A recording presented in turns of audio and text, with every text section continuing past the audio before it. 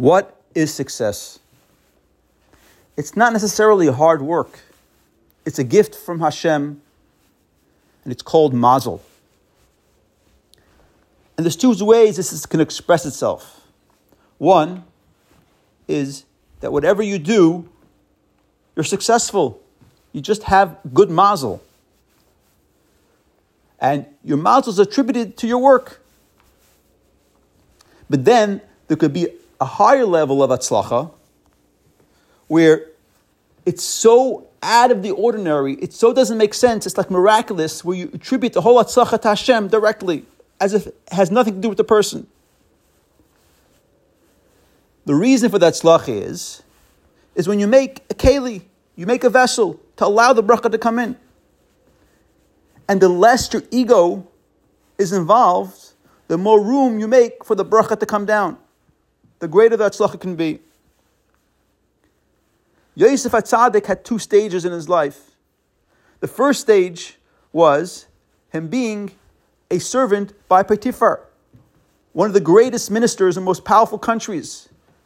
And he was successful, and eventually he put him on top of all his enterprises. Yes, he wasn't an independent person, wasn't his own mitzias, but he was extremely successful. And therefore, he had atzlacha, but it was attributed to him. Then, eventually, he got put into prison. In prison, they crush your individuality. They didn't want you to do anything.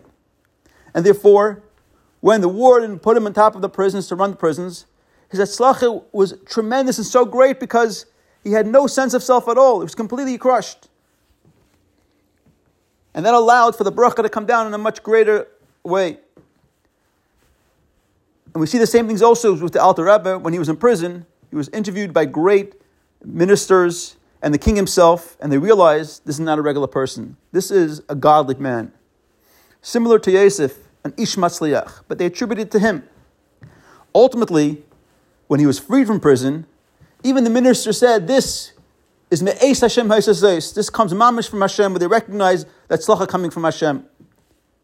And because of his Mesiras Nefesh of the Alter Rebbe, by us going in his ways, we too can tap in not only to the first level, but also to the second level of atzlacha.